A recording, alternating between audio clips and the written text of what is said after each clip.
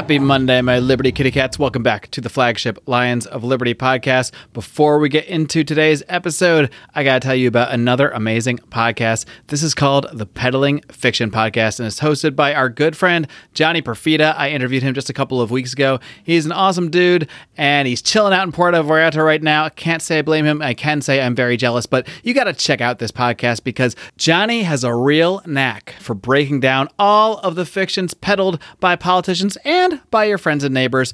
Phrases such as taxation is theft. No, it's not, you fool. He can break down this stuff so well. He also did a really great breakdown of everything going on with the election. Guys, you have got to check out the Peddling Fiction Podcast and stay tuned at the end of this podcast for a very special preview. Welcome to the Lions of Liberty podcast. Here is your host, your guide, your shining beacon of liberty, Mark Claire.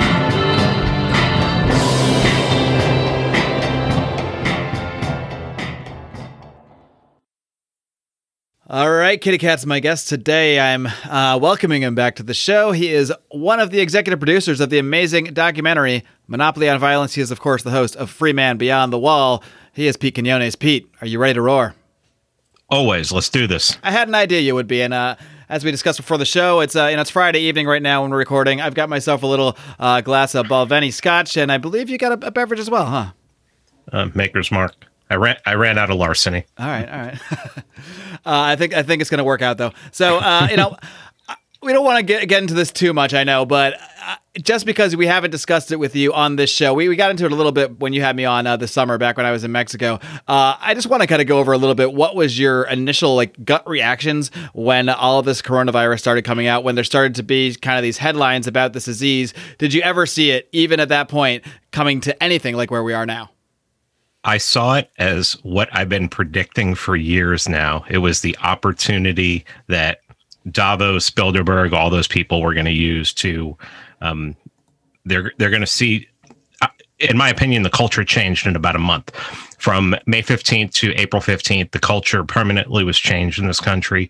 People adopted an attitude of fear, and that was going to be, and the zeitgeist of the whole world has been fear for centuries, but it's gotten worse in the 20th century, much worse after 9/11, and now it's just, I knew that it was going to take hold, so immediately I changed tactics, started talking about agorism, started podcasting as much as I could about what I thought was happening, and if anything, I underestimated what was going to happen. I mean, I made some predictions that came true, but unfortunately, I had end dates on them, and it's gone too true. Yeah, it blew way past the end dates and everything. So, I've been all over the World Economic Forum and the Great Reset since early June. Since I saw that, I think I saw it on June 6th or June 7th, and it's just I knew that they were going to take advantage of this and they were going to do it for bad. I just didn't know. I didn't realize how poorly the people of the world were going to act and just lay down. I mean, I know that some countries aren't laying down. I mean, I know a lot of people in Australia are trying to fight back and everything, but it seems like the overwhelming majority of people either are so scared that they can't do anything, that they're petrified and they don't want to leave their house. They don't want other people to leave their house, or there are people who are just scared to say anything. Like they're going to, incur the wrath of not only the authorities, but their neighbors. So, I saw this immediately, and the Karen meme kicked off and then disappeared. And I never forgot about the Karen meme. And the reason the Karen meme disappeared is because now it was mainstream. So it's no longer a meme. It's just because everyone's Karen now. Yeah, we're all Karen now. Yeah, it's life. Yeah. When you mentioned Australia there, I think of this tweet I saw this week. I'm sure you probably saw it. It's it was this lady tweeting to the Australian police, of some level of Australian police, and she was saying, "Oh, my husband, my idiot husband. First of all, fuck this bitch. My idiot husband thinks we can go walk our dog. Is that true?" And they tweet back, "No, ma'am, you cannot walk your dog." And she's like, "Oh, thank God. I told him he was stupid. Of course we can't go walk our dog." And I'm like, this is a real thing happening happening in our world right now, where not only is it the laws are one thing, the lockdowns are one thing. It's so far beyond that, because at this point, I mean, if Gavin Newsom here in California, probably not going to happen. If Gavin Newsom said today, this is over, we're not doing lockdowns, we're not doing masks, stuff is stupid, there would be a rebellion against him, because so many people are in such fear. They want the authoritarianism. They want the authorities to come down and say, no, you have to stay inside your house to protect us from this mystical virus. Yeah. I mean, I saw that, and there are so many people who, and unfortunately, for a while there, I think it was really going down party lines.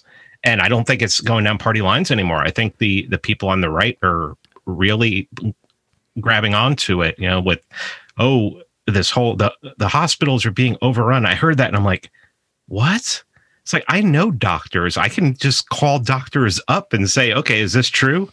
And it's like, well, no, not in our area and everything. So it's like, then what are they talking about? And they went back to that meme. I was just like, holy crap. And people are buying it. And I don't know. I have no faith in people anymore. I think Vin Armani has it right. Go to an island. Yeah. We all got to either physically go to an island or form another island of some kind, form our own communities, form our own sort of agregist communes, probably isn't the word, but agregist communities. I mean, we have to build our own. This is the kind of the way I've started to think too. Like, we're not going to change this stuff that's going on. Ultimately, you might change it in pockets, you might change in the minds of individuals, but the way that this sort of totalitarian wave has come across the world, I mean, it's going to take a lot more than just talking about libertarian philosophy to turn this thing around. No one's going to even be able to want to listen to this shit because they're too busy either living in fear or enforcing the fear on other people. After 9/11, libertarian philosophy was just jettisoned, and it was pretty much made fun of and mocked. Now, it doesn't even really exist. It has no power. Even you could have made the argument in the past that when things were bad, at least some of the economics was staying there. So there were some people talking about, we need free trade, we need a free market and everything. That's out the window now, too. So it's like, I mean, I don't even... talking about specifics of libertarianism has gone out the window for me. I'm pretty much resigned myself to talking about philosophy, talking about political power, political science, things like that. I mean, it's just not. I've said it many times recently on podcasts. It's like, if you take the last 50 years as 50 years ago was the birth of libertarianism. Well, libertarianism has done absolutely nothing to gain ground, to grab hold, or to stop power from growing, the technocratic state from growing. So, philosophically, I'm a libertarian. I mean, I think that in small pockets, it could work. But as far as everything else goes, I mean, it just seems everything's like out the window right now. Is really throwing it up against the wall and see what sticks. So where's your pocket going to be, Pete? I know you're out there in Atlanta. I don't know if that's too much of a physical island away from this, but what's your kind of personal strategy going forward in terms of creating some kind of escape for yourself in one way or another? Well, one thing that we've done around here is we've come together. A bunch of us have come together to talk about ways to support each other if things start and rent something in the mountains, and or worst case scenario, try to leave the country. Maybe head down to Mexico, maybe go somewhere. But, for right now, I've been worse places. Yeah. For right now, it's Atlanta, and outside of Atlanta, everyone who I've been getting with, we're outside of Atlanta, and we're just getting together and saying, hey, things get bad, we'll support each other and do everything we can to make sure that bad stuff doesn't happen. It's to put it very simply and put it in normie words there. Yeah, it's about the best you can do at this point. So maybe it's a good thing that this all happened this year and after you'd already made the documentary Monopoly on Violence, because I don't know, maybe you wouldn't be as motivated to do it at this point, or maybe you would. I don't know. But why don't you just take us back a little bit into the genesis of this documentary, which I want to think most people have seen by now, at least a part of your audience, my audience. If you haven't, go watch this thing. It's probably the best documentary that just flat out explains libertarianism and makes the case against the state, against the monopoly on violence. But where did this all come from, and how did it all come together? Chris Kofer here. There are a lot of ANCAP's Libertarians in Georgia. And I had gotten together and had a dinner and drinks with a couple guys once. And we went back and forth on social media, and Chris just came up with the idea, reached out to Robert Rex first. And, Robert said, yeah, let's do this. And then they asked me, and I was like, yeah, my only question was, how much time do I have to put into this? It's like, what's my commitment and everything?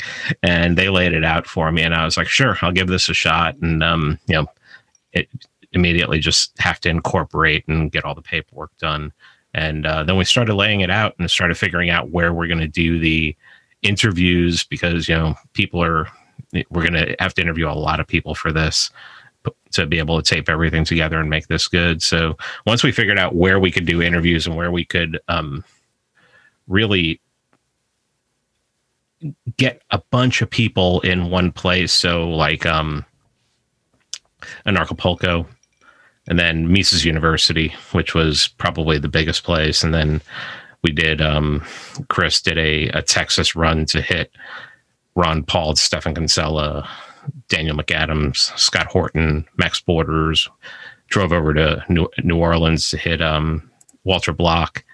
And then in one trip, then came back to Texas and flew to get Michael Huemer in Denver. And then we had connections out in San Francisco. We're able to get Thaddeus Russell and David Friedman. So, and then Chris did an East Coast run to get Maj Touré and Sal the Agorist, and Tom Woods came all the way down to get Tom Woods in Florida. And once all that was done and we knew what we wanted the subject matter to be, Act 1, Act 2, Act 3, it was just a matter of putting it together. And that was Chris. Chris had editing experience, and we were going to have someone else edit it. And Chris, it was just like, well, I mean, if you can do it, do it. And just started doing it. And editing took a couple months. I mean, at one time it was 3 hours and 5 minutes long. Oh, so it was like, well, that's not going to work. Yeah. We're going to have to start cutting a lot of people out of here, including myself. I ended up on the cutting room floor a couple times, which no problem. To cut yourself out of your own documentary, huh? Yeah, it was pretty cool. But it's like, hey, you do what's you do what's best to make it make it as great as possible. And I think when I finally saw the finished product, I was very pleased, and I think a lot of people were pleased. We actually had a chance to show it this year at Mises University, and it had a great reception and everything. The students really liked it a lot. And then we've had nothing but good responses from the people who've seen it on YouTube. Unfortunately, we're in the process of being able to sell Blu-rays on Amazon, but unfortunately, Amazon is just has not given us the okay to stream it on the platform. And it's been, probably 120 days. They're not rushing to approve it, huh? No. And from what I understand from people who have stuff up on there, like Cody Wilson, he said, that took about 2 to 4 days. I'm like, huh. And that's for Cody Wilson, who's pretty damn controversial himself. Yeah, exactly. And I don't think what's controversial about our documentary that we're advocating for peace.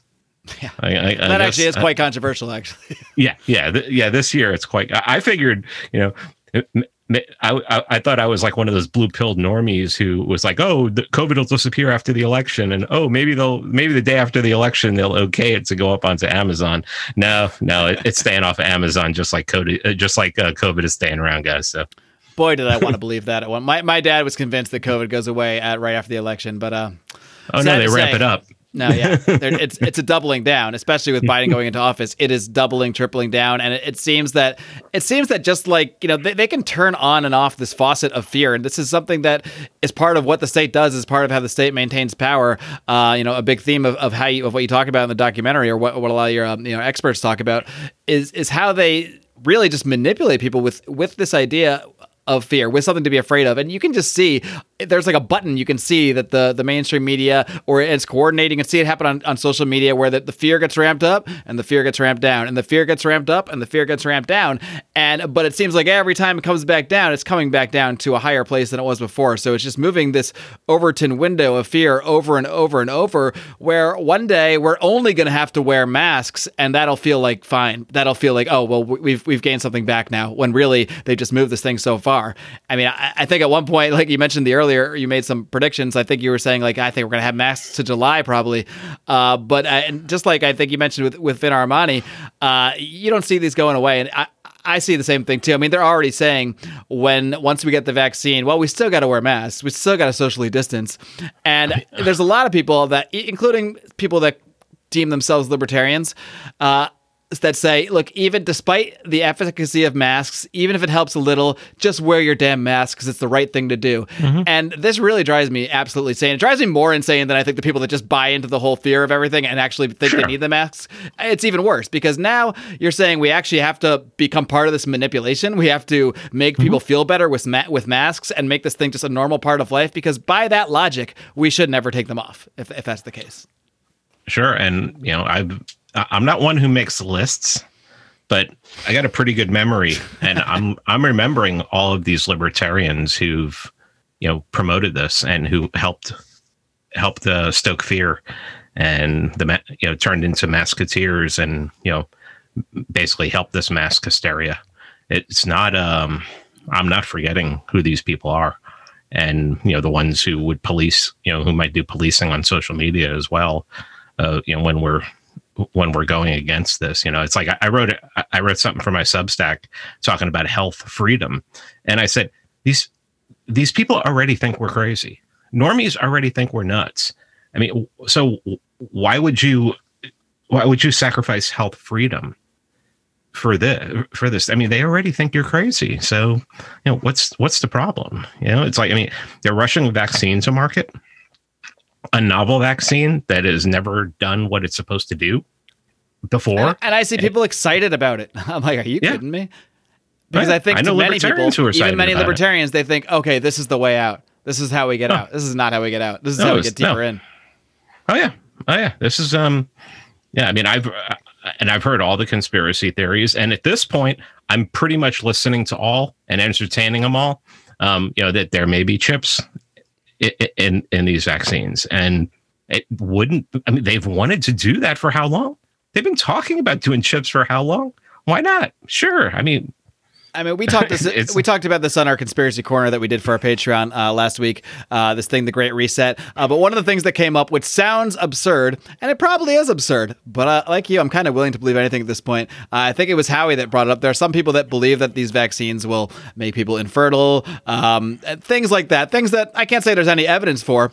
But when you go and look at what people are saying out there, now, I have yet to hear a rational explanation for this ever. I've asked people that know about science, and they also have never given me a rational explanation for it. When someone like Bill Gates says we need to lower the population because of global warming and overpopulation, and we need to do it by, and he lists among those things, new vaccines, I've yet to find an actual explanation for how that makes any sense, unless there's something I don't know about those new vaccines.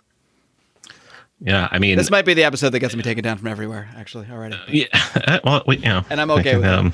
You could chop that up. But, I think it's hilarious. I've mentioned The Great Reset to people, and they look at me like it's a conspiracy. And I'm like, they have a podcast.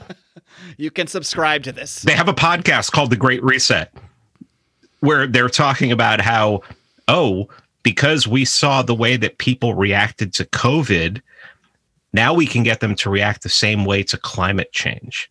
They actually say this on the podcast. These are like, I mean, and have you seen the way that Klaus Schwab has started dressing? He dresses like a futuristic supervillain. Yeah, and this has to be on purpose. He dresses like Zod. It's like Zod. I mean, yeah. I mean, he's trolling us at this point. There's no other explanation.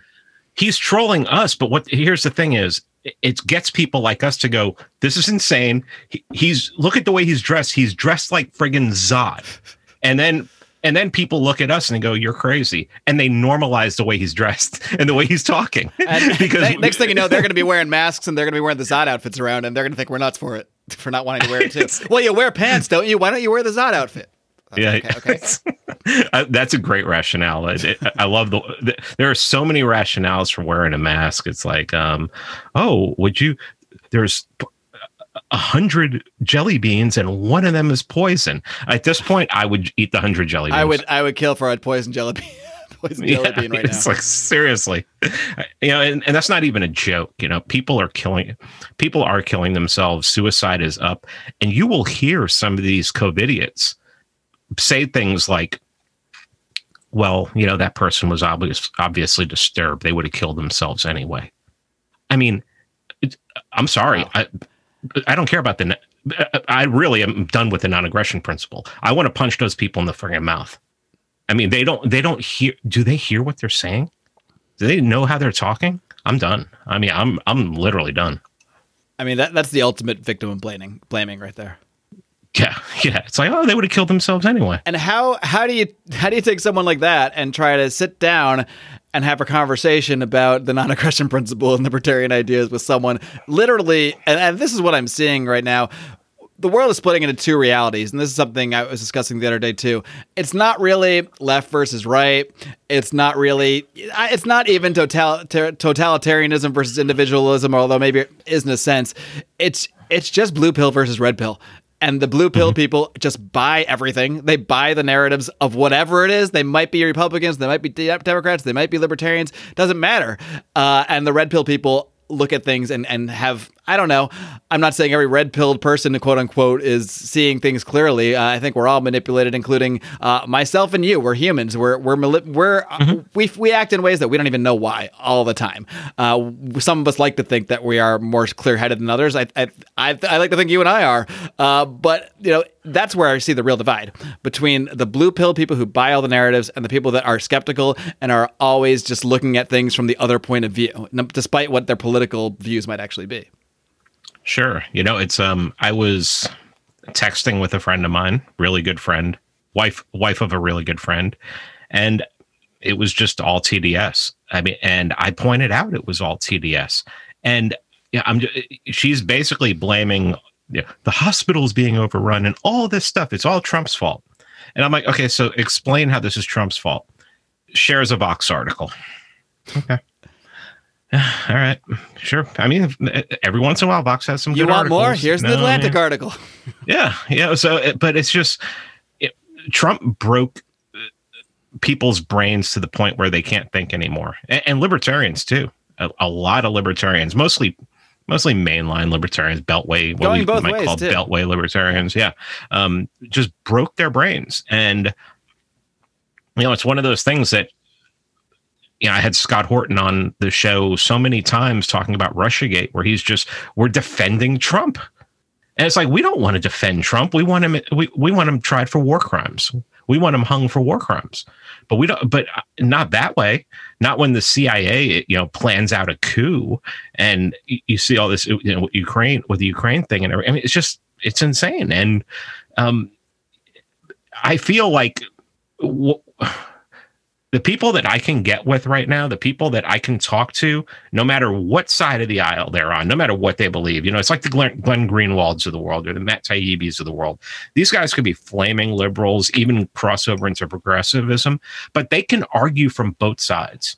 They can argue from the right. They can argue from the left. They can defend Trump. They can say Trump is a total piece of garbage. They can say, well, don't blame him for this, because those are the people I can talk to. Everyone else, I don't know what to do with, because you've chosen a side. And once you've chosen a side, how do you talk to the person unless you're on their side? And I'm not on anyone's side. I'm on my own side, so it's kind of hard to be an individualist out here, and one thing that I think a lot of us have not wanted to do over the years is, really try.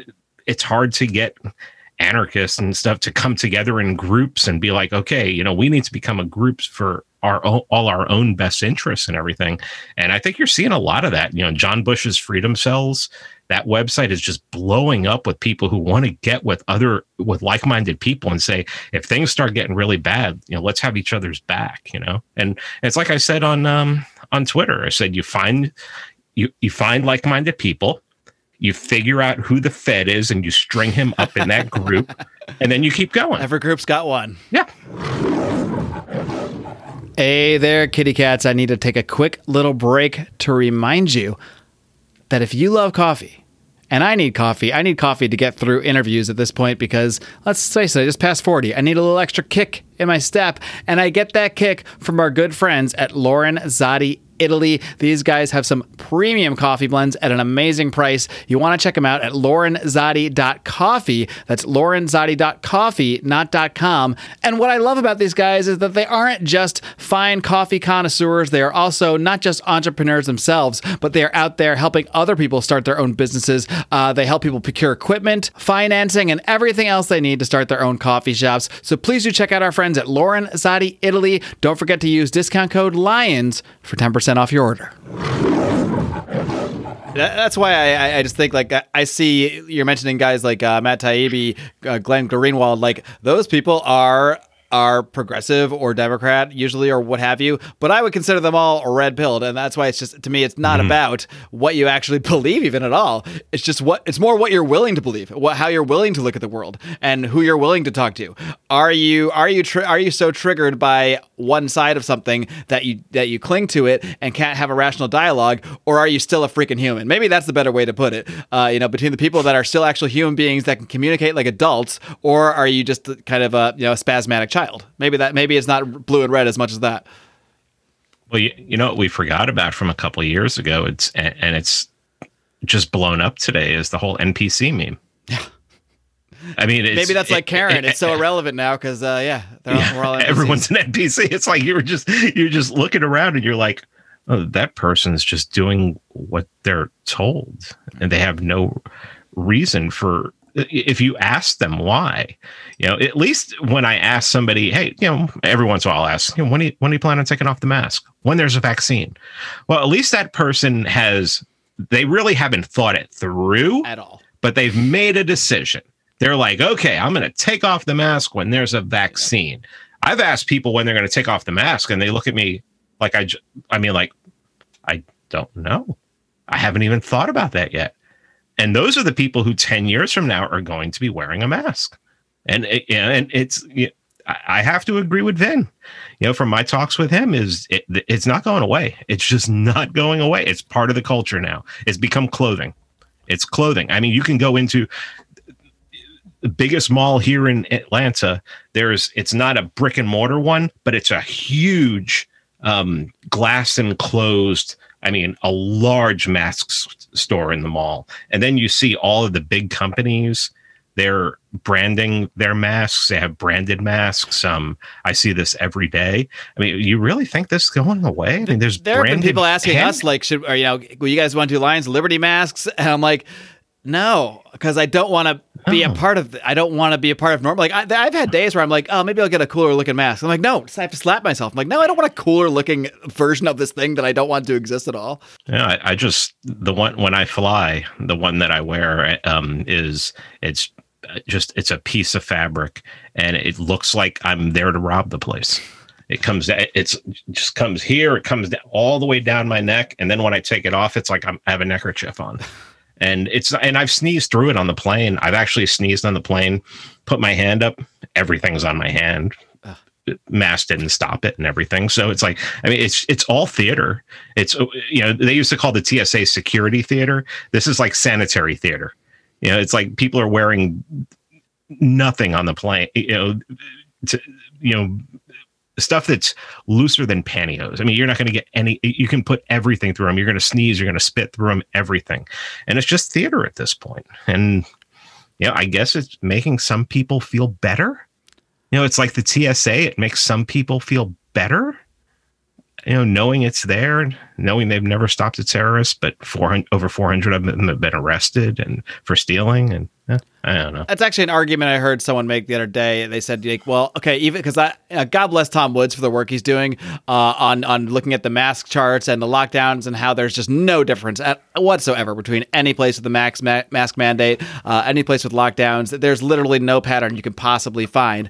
And you present this stuff to people, and most of them would just say, "Oh, I guess you know better than the doctors." Like, I just showed you 20. Yeah. So there's no point, because if people just like with TDS, this is like TDS on steroids. It's like, COVID derangement syndrome. I mean, the no chart in the universe is going to convince these people. And that same argument was made to me, where I kind of laid out, look, yeah, there's no evidence that mask mandates work. So you might want them, and you might want to wear a mask, fine, but don't act like it's doing anything.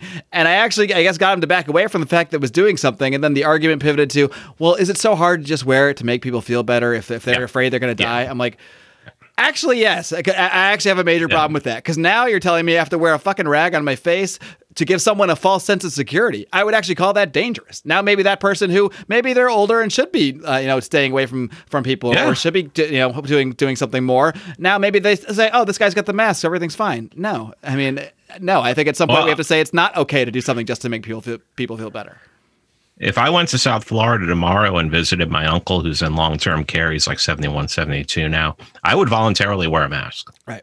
I would voluntarily wear a mask because, I don't know. I'm not getting tested. I'm not getting tested until I'm absolutely forced to or have to, because I just don't want to become a statistic. You look at Elon Musk putting out that tweet. I was tested 4 times, same test, same person, 2 were positive, 2 were negative. And then the comment below that I think that got more likes and retweets than even Elon said, "This is an irresponsible tweet." Unbelievable. It's just, I don't know what to do with because he's going against anymore. The narrative, and it doesn't matter what the logic is. Even though this should be an obvious something, we should all say, okay, well, maybe it's just a freak event. Maybe most of them are accurate, except for these 4 that Elon Musk had. But that's the kind of thing that should make a red-pilled or adult or a human person actually think twice. But because it goes against the narrative, all that does is trigger anyone who is in that sort of blue-pilled COVID mania state. I kind of know what it feels like now to be a flat earther. Where they present all this evidence and everybody goes, "Oh, you're absolutely nuts," and everything. It's like, and it's like, well, it makes me wonder, maybe they're onto something, Yeah. Who knows what the hell's going on anymore? At this point, reality is basically whatever the government, the press, and the university say it is. And 90 to 95% of the people buy into it. And they could tell people, stick your thumb up your ass and COVID will go away. And you know what? If I thought it would change people's minds, I'd go right along with it. If I thought, it's like Vin talked about on one of our episodes. He said that it's going to get to the point where there's going to be like, somebody's going to be in the front of the room and go, okay, we're going to be chanting. And this chanting is going to make it go away. And there's going to be some libertarian in the back of the room who's going to go, that, and you're like, shut the hell up. If they think if this is going to make them believe that it goes away, let them do it. Right. Because we're not going to beat them with logic. So why even bring it up? Oh yeah. Logic and reason is dead. I don't know how Ben Shapiro still has a show, because feelings do not care about your facts. They do not. Not in this world. Yeah, that is the way to put it right there. Not in COVID world. Yeah, and you mentioned your talks with Vin and Vin Armani, and to me, those have been must listen for me all year since you guys started doing these. I think around the time COVID started. I also had him on the show over the summer, and that's one of the more popular episodes I did all year. And the last one you guys did, you guys got in some really interesting areas, the kind of areas that you just do not hear really discussed on libertarian podcasts. On podcasts at all, maybe that I've heard, really getting into areas of spirituality and this sort of thing. But part of me is really more than part of me is starting to think that these sort of conversations, like conversations about how we can improve ourselves, how we can find a better place for ourselves, whether it's mentally or by forming other communities or what have you, are even more important than the philosophical discussions about the ideas of liberty. like Jordan Peterson says, you got to clean up your fucking room first. I don't know if he says fucking, but in my mind he does. You have to be a better version of yourself. You have to have the most clear mind possible, to even have a chance of influencing other people, to even have a chance of being persuasive and getting at least maybe some number of people that are close to you out of, because I do think on an individual level, you can still red pill people, but it's got to be really, really targeted and really, done in the right way, because en masse, it just seems impossible. But I do want to dig into a little bit of your own history with, spiritual practices, meditation. You can start wherever you like, but this is something that I think libertarians, who many of whom, myself included, sometimes all of us included, sometimes are maybe just a little too tied up in their own shit, a little too uptight. And I think, people that start to put some of this stuff into practice in their daily life, as I have over the last, year and a half or 2 years or so, they're going to see changes in their own life that they can't even imagine. And it's going to have nothing to do with politics, but it's all going to trickle down into the rest of your life. But take it away from there, wherever you want. Yeah, about 12 years ago, I was just a ball of anxiety. I mean, I was just a mess. Housing crisis. Ron Paul didn't get past the primaries, and that was probably the last time that I had a true hope in actual politics. Like I've had hope in changing people's minds about politics, but that was the last time I was like, there was moments I was like, oh my God, he really won Iowa, and they're gonna recognize it, and they're gonna send, and he's gonna get all the delegates, and like that is hilarious that I ever thought that at this point. It's adorable, really. But I was such a virgin in politics at that point. I didn't even, if you had asked me to explain the caucus system, there was no way I would have known it. But that summer, the summer of 2008, when everything was going to shit, I decided I wanted to learn how to meditate. And I literally went online and started looking, and I found a course, and I got it, and I didn't know what to expect from it. I mean, it's a friggin' course online, but I mean, it changed my life. And then I started looking at other ways to meditate. So, I mean, I know probably there's 5 or 6 different methods that I can use, but the original one is the one I stick to. It really helps me, stress relief. If I have a hangover or something like that, it'll really cut it in half and take it down about 75%. Yeah, that's one thing I've never used meditation as a hangover cure. I still go right to, the snacks and the sodas for that, but that's what I'll have to try to work in. Yeah. And so, I started getting into that, and soon I found out that, I started going to a Buddhist temple after a while to learn other ways to meditate, just to talk to a couple, they had a couple monks there who were from Tibet and everything. So I was trying to really figure out what this was all about. And it's probably right around 2011, 2012, I had been meditating for a while. I started not getting visions, but I just started it was like a flood of information would start coming into my mind when I was meditating. And it was all very practical stuff. It was stuff that I had been worried about, and answers to questions I had been asking, and, things in my life that I just couldn't figure out what to do. And the answers were showing up. So I was, bought in 100%. And to this day, I mean, I meditate every single day. You can ask my wife. My wife is when we travel, it's I wake up in the morning, and it's if we're one of the reasons we don't do hotels and we do Airbnbs is so that we can have separate, we can have a separate room where I can go and meditate, so everything is just, is that, it's that important to me to do every single day, at least once in the morning. So I wake up at 5:30 in the morning, most mornings, just to be up before everyone else, before everyone starts stirring. And, I meditate, and it's really helped me a lot. I mean, like I said, I used to be a ball of anxiety. I used to be, also anger. I had a lot of anger all the time, and it's just helped to take that away. And it's just helped me to have more clarity of thought too. Sometimes you're thinking about something, you just can't get it. And if I just shut my mind off, if I'm at work and I'm having a problem, I can just sit back, shut my mind off. And as soon as I shut I would say 10 to 15 seconds after I get my mind completely shut down, all this information starts flowing in, and it gets me right back on track. So it's been very helpful to me. And what's funny is ever since that episode dropped with Vin earlier this week, I've had people contact me, and I've been able to send them I have a folder on my phone, the original meditation course, and I've been able to email it to them and everything. So please don't go crazy.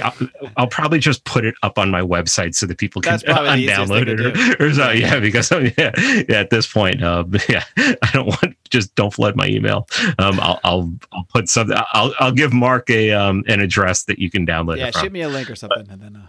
Yeah, but harass me. Yeah, but that was helpful. Reading, then looking into Hinduism, and Ram Dass, who died earlier this year. I think it was either the first week of this year, it was the last week of 2019, was a real inspiration for me. I discovered his audios from the 70s and some from the early 60s when he had come back from India.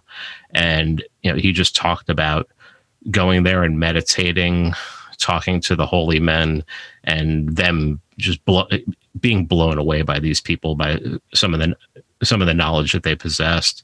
And so, I spent a good section of like 2010 to 2015. That's all I was doing, was I was looking into that. And it really changed my life a lot.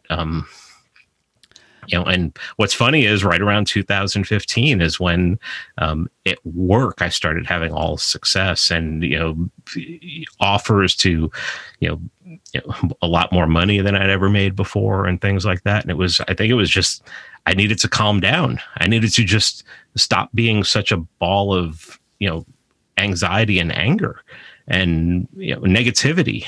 And I think a lot of people might think that I'm negative from my social media persona and everything. And come on, who would think that? I think a lot of people listen to the podcast and they don't pick up on it. Like, I'm totally different on social media. And then it's hard to read people on social media, because if you know you a little bit better, you've talked to you on podcasts, or I'm sure people that know you in real life know this. A lot of these tweets you're putting out there, you're doing them with a smile and you're relaxed, but people take it on themselves and might say, "Oh, he's this angry guy. He's so stressed out and angry." But that's because they're putting it on. They're putting that on it, not you. Do you know how many times I pop a tweet off and then I copy it and I put it into like a DM group we have with like Bird and Carr and Aaron, from Friends Against Government, and I'm like, okay, I'm gonna let this sit for an hour and see what happens. We got meditate and that's come back. just what's going to happen with this one. And it's so much fun. But then, you can meet me at an event. I've been to like 4 different events in the last 6 weeks. And I don't think there's anyone who can, say that I was negative or, mean or, yelling or upset or anything.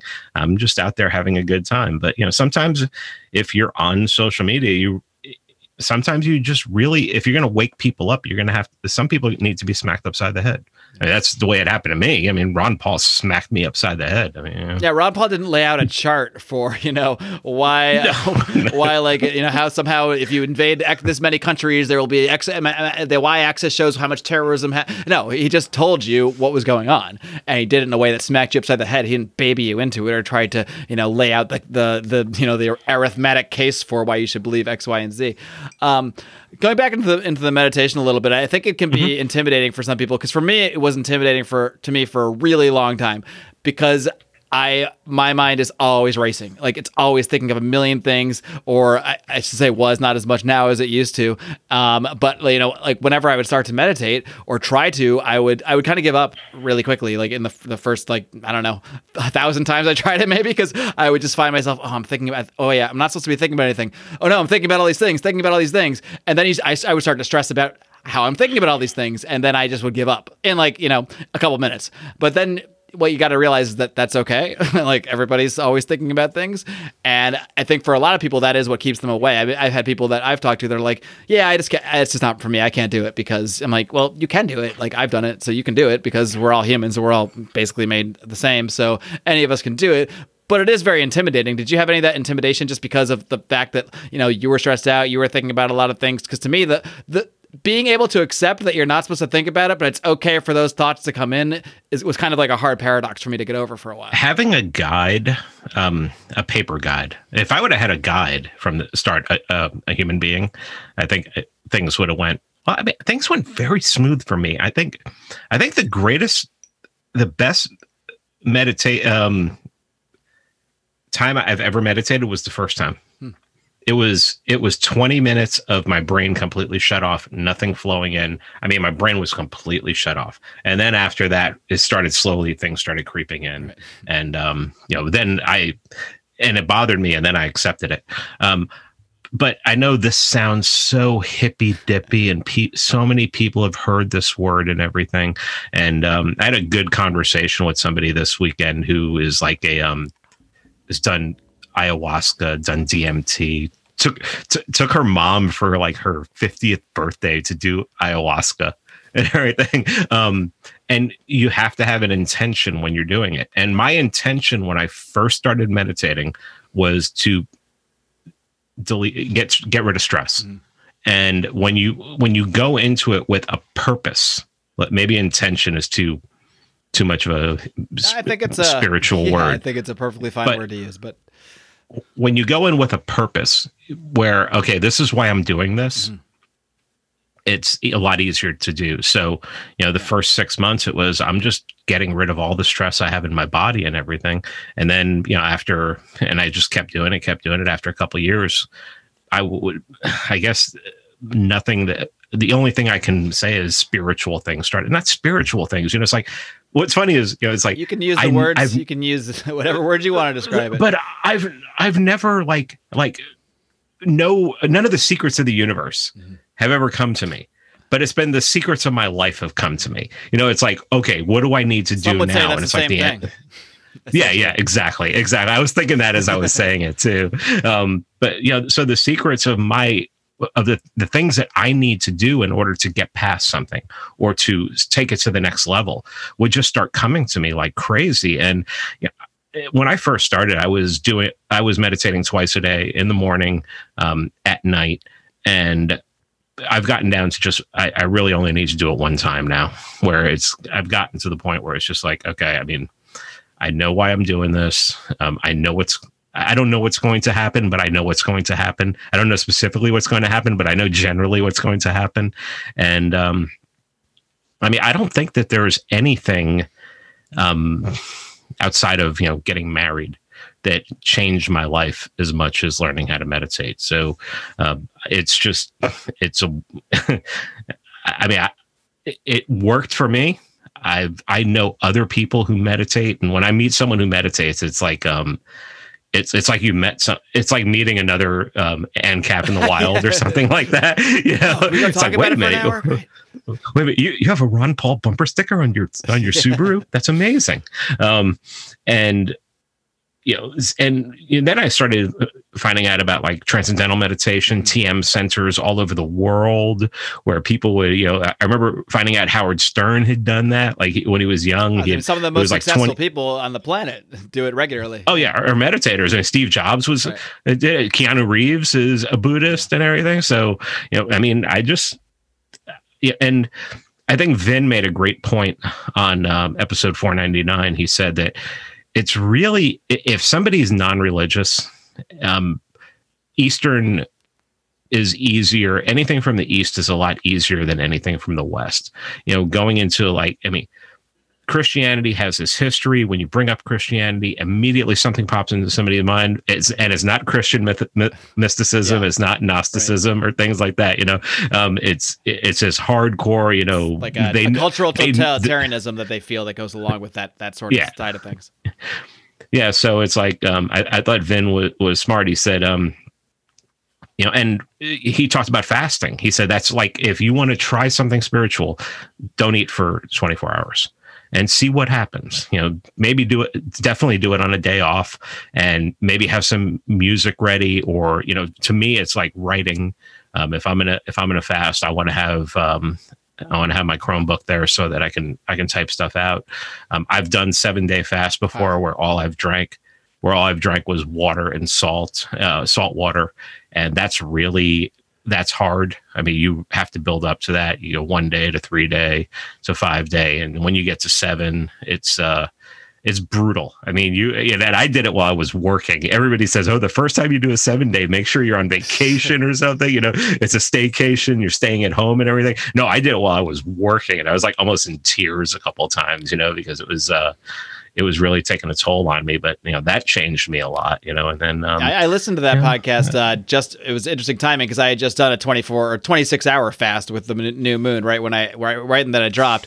And then as you guys were talking about it and talking about 7-day fast, I was like, man, that sounds terrible, but I also really want to do that because it's a weird thing, fasting, because it is hard, sort of, but it's actually not that hard. It's really all in your head because your body doesn't need food. I mean, it doesn't need food for quite a while. You're totally fine. You do need water, you do need liquids, you do need, electrolytes and this sort of thing, but you don't really need food for a while as long as you're a healthy person that doesn't have other health implications that, I certainly wouldn't recommend just jumping into a fast for everybody, because some people shouldn't really. But for most of us, you can go without food. And it really just becomes a mental exercise, much like meditating. It is really just pushing your mind to new places. It's not pushing your body like you think it is. It's your mind that's making you think that it's pushing your body into a place that it shouldn't get. But that pushing of your mind is like you said, this is when you're getting all these ideas. This is when you feel like answers are coming at you, much like when you get into a deep meditation. And I'm not, I've always been, I guess, atheist to an extent, agnostic, whatever you want to call it. And, getting into things like meditation and things of this nature have made me start to think, not that I agree with the God thing as more, but it's made me look at, this is quite a segue. I don't even know how I got here. But it's... Do it. Go, man. I'm ready to talk about psychedelics. We're in the flow state. Yeah, that's next up.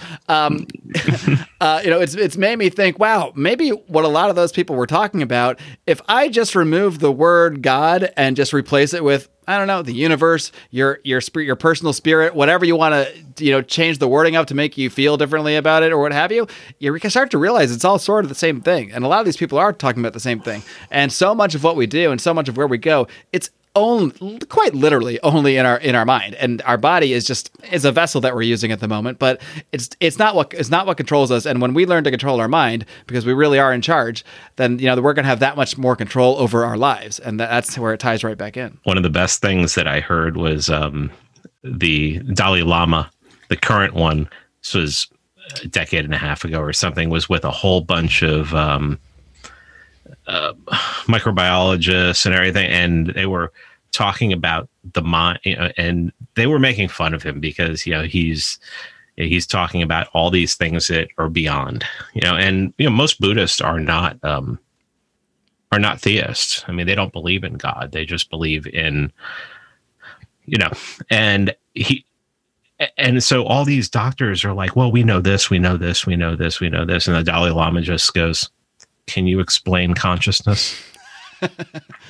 Like, well, and it just shuts everyone down. Nobody can, because it's like I was a hardcore atheist until my second LSD trip. And took you all the way to the second? Yeah. It took me to say the first one wasn't that good. If you listen to 499, I said that the first one wasn't that good.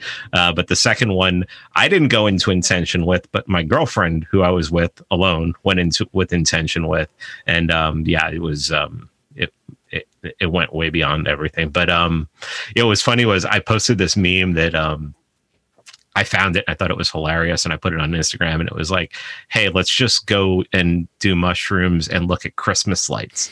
And a friend of mine, like an amazing day. Yeah. And a friend of mine comes in there and she goes, yeah, mushrooms is what turned my atheist ass around and made me start questioning everything else. So yeah, the church really should be pushing this stuff if they were smart. I mean, there were a lot of early Christian sects who were experimenting with, but they were persecuted by the others. I always tell this story about how Marcion was like 1 or 2 votes away from becoming the Pope, and he was a Gnostic. I mean, what do you think Christianity would look like if they would have had a Gnostic Pope in like the 2nd or 3rd century? It would be a totally different world, at least from that side of things. Yeah. Wow. But LSD to me that was what really just you go into the world becomes completely different. And yeah, it's so funny. People have been like, can you explain to me what it's like being an LSD? And I'm like, sorry, I can't. I just, I can't. It's not your. As much as a fish can explain to you what it's like to breathe underwater and live in the depths of the ocean, sure, you could explain it, but you're not really going to know what that's like. Yeah, I mean, it's like, I mean, I'm sorry, it's like the second time I did it, I saw stuff that I never studied. I saw like historical stuff. It was almost like I time traveled. Yeah. And, so I mean, there was something else I was doing at the time that basically caused that to happen, which was, of course, you're looking. See, yeah. I'm on video with Pete, so you guys can just imagine. And maybe if you're in the Patreon, you can IM me, and I'll tell you. Maybe we'll see. But yeah, that was that made me like I felt like I time traveled back in time. And it was at that point I was just like, all right, this isn't my mind messing with me, because I have no point of reference, because I'm seeing stuff that I've never studied. Yeah. So it's like, okay, so all right, this is happening, and it's friggin' it was amazing. And ever since then, it's like, I mean, I became a Christian for a while. I abandoned that because it just wasn't it. I didn't see the authority in it. I didn't see how they could back up all the claims that they were making. But it doesn't mean that I don't believe in, I'm not going to even say a deity. I'm going to say something. Yeah. There's something that's going what on I say out now. there. Something. I don't know what that thing is, and I'm not going to pretend to, but it's something, because there's really no denying it. If you've ever, I mean, I think even if you've just gotten into meditation alone, because like a lot of people might write off experiences like you're semi-describing, more so on the video, but as okay, well, these people are just on drugs, whatever. And, oh, great, they saw God on drugs, or they saw this and that on drugs. That's the drugs. But you can achieve the exact, and people throughout history have achieved the exact same things through meditation, through fasting, through shamanic chanting. I mean, there are many ways to get your mind to see these sort of things. Psychedelics just kind of like, a little shortcut on steroids. But like, I have had experiences meditating, sober as a ghost. I don't think that's a phrase, but it is now, sober as a ghost.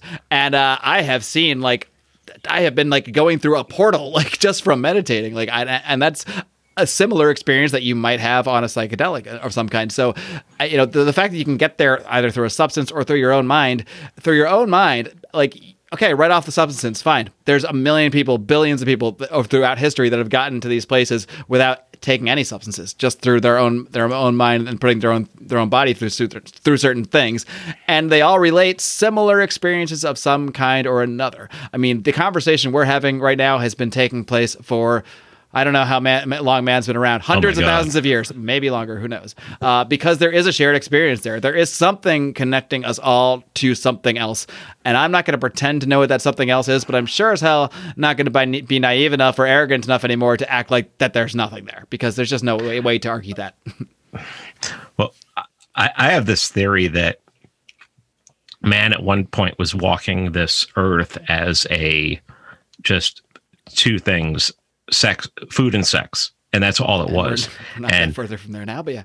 No, but I think that somebody in that family back then found a plant and ate it, and that may have been what triggered consciousness. And it's as good an explanation as anyone. Almost like it wasn't even there before. Like, yeah. we were maybe no different than a bear, or maybe bears have consciousness. I don't know. I don't want to offend bear people, but maybe other animals have some level of consciousness, but no more than a creature that was just doing what it has to survive.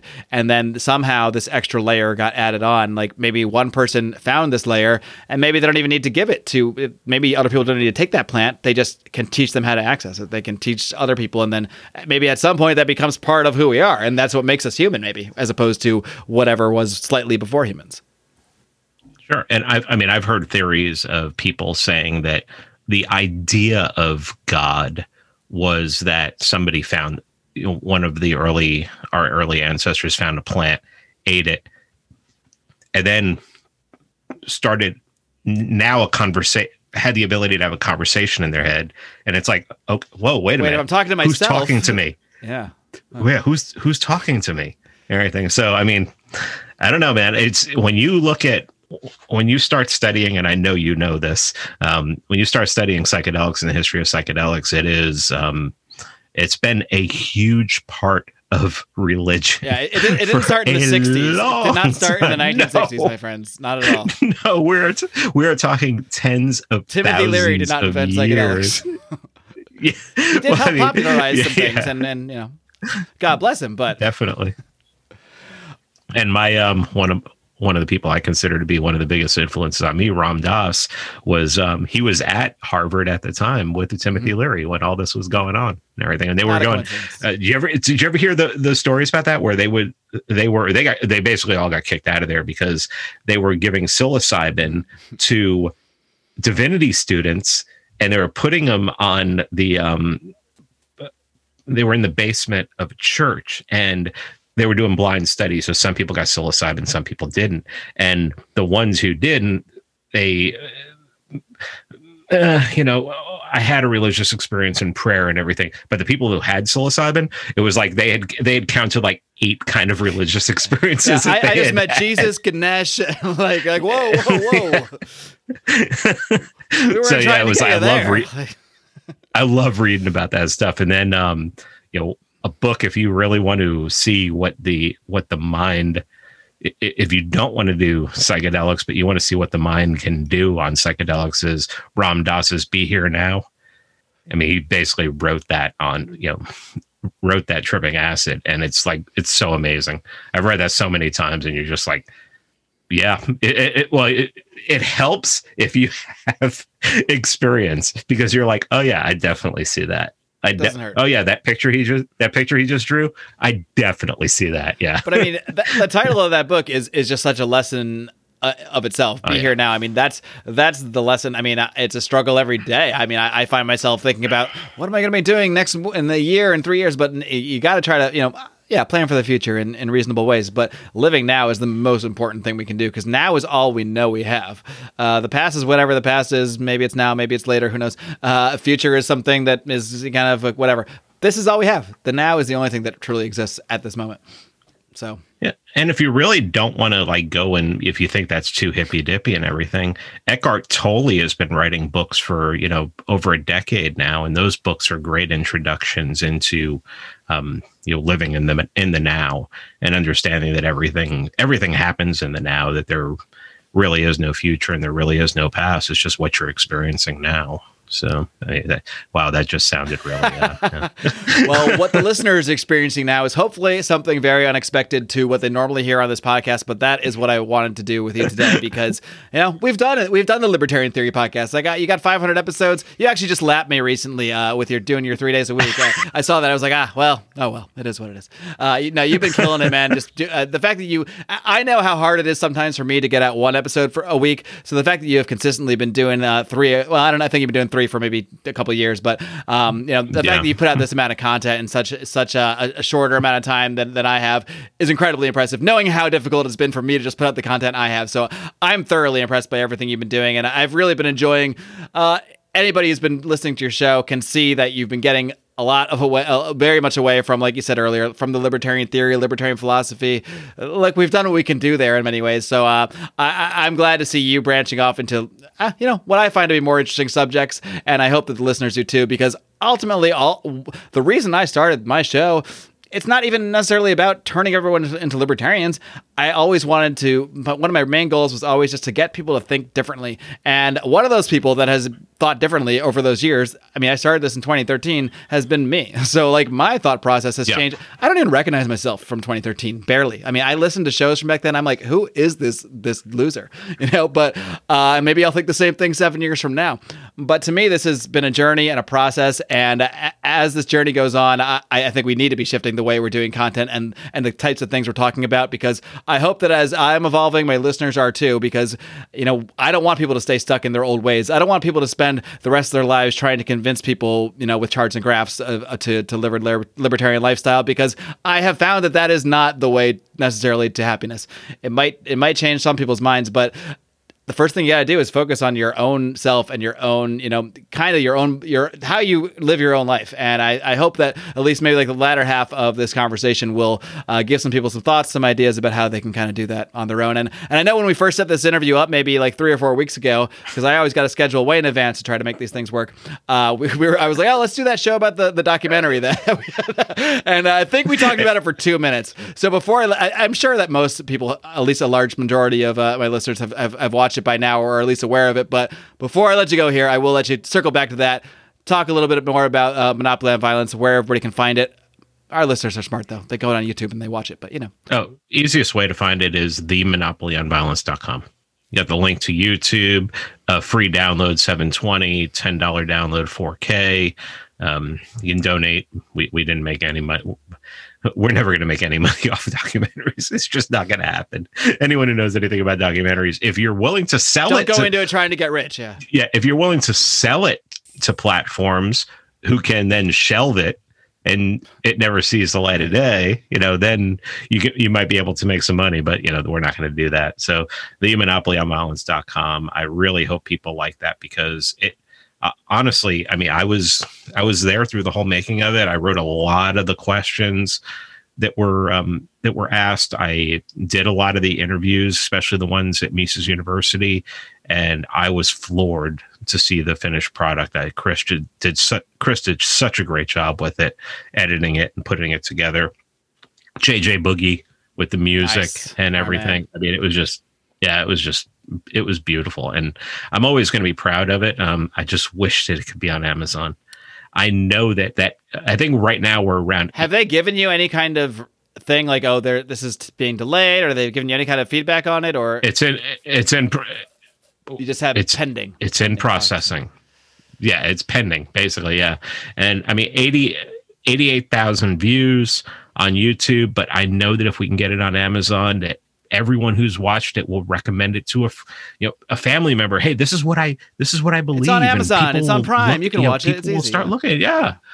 And then if it becomes big and does great numbers, and you move it, try to go to Netflix, and you try to go to other platforms and everything. But I mean, really, it's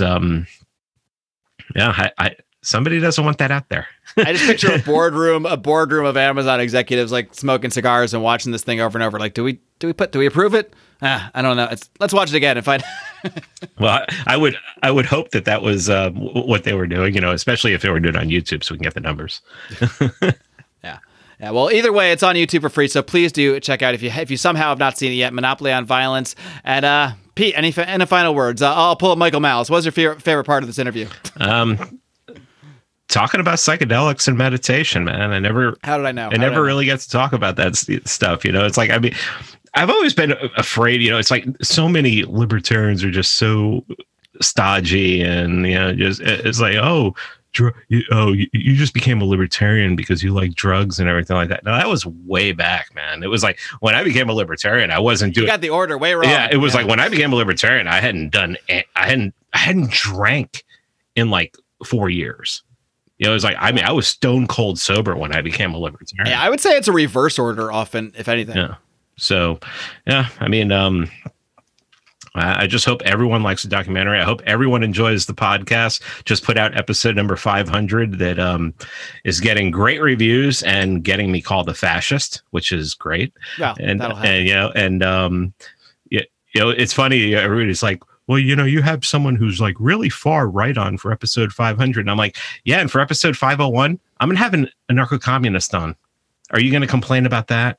Oh, no, you're not going to complain about that, because you're under the impression that the left means well. They never carry it through right. Yeah. When you say never carry it through right, you're talking about 250 million people dead. So, yeah, maybe get your priorities right. But if you have Curtis Yarvin on, suddenly the world goes to shit. And you're the guy who in the world may understand political power and how politics works more than anyone alive. Yeah, I can't have him on. Well, we'll definitely check out Pete's interview with Curtis Yarvin. It's, I think, the second time you had him on, and then $4.99 with Vin Armani. And all 498 before that, because you've been killing it over these years, Pete. So congratulations on 500 episodes, and we'll do this again one of these times soon. Maybe we'll need to do a 4-hour bonus Patreon version of this sometime under different circumstances. But for now, this will have to be a teaser. I could talk about that stuff for hours and hours and hours.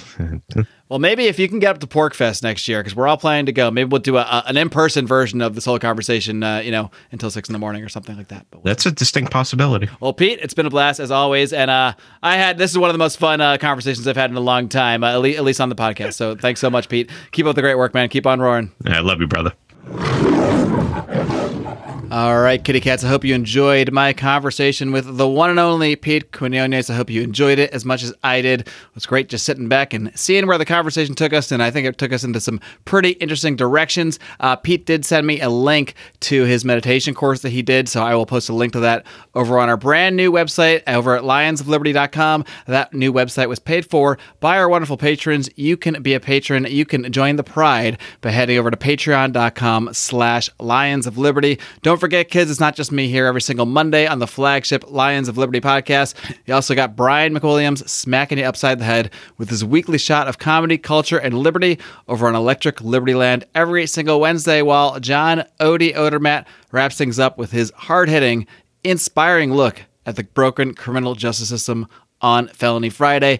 You get them all for the price of one. 3 shows for the price of one. The price is free. Just make sure you smash that darn subscribe button so you don't miss a thing. Until next time, kiddos, live long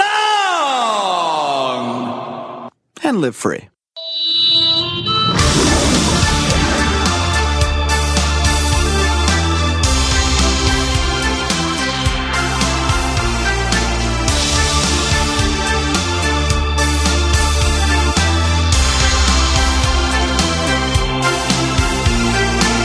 Anyone claiming that America's economy is in decline is peddling fiction.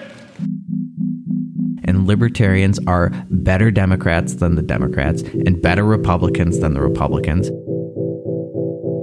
A Republican president, a Republican-controlled Congress, presided over the biggest expansion of government up to that point in history. And what's going to happen when they realize that Social Security is nothing but a racist, sexist, ageist Ponzi scheme? I mean, how badly do you have to screw something up before we finally conclude that maybe government can't solve this problem? The free market is the ultimate expression of democracy. I do the show 2 days a week. It's a free show. You sure you don't want to see some evidence to back up any of their claims before you get us into another war? Their entire existence is exploitative. Everything they eat, everything they drink, the roof over their heads. It was all paid for from theft at the threat of violence. Isn't it interesting that an education system run by the government somehow churns out a bunch of people who favor the government handling everything? That's the type of accounting that would get you thrown in prison if anybody else were to do it. But that's how the federal government operates. Black, white, Indian, Asian, rich, poor, short, tall, everybody benefits from freer markets. Libertarianism is principled, it's philosophically sound. In the arena of ideas, we cannot be defeated. This is the Peddling Fiction Podcast, the voice and soul of so-called fiction. Follow me on Twitter at PeddleFiction. Download and subscribe, and no matter what happens, keep on peddling that so-called fiction.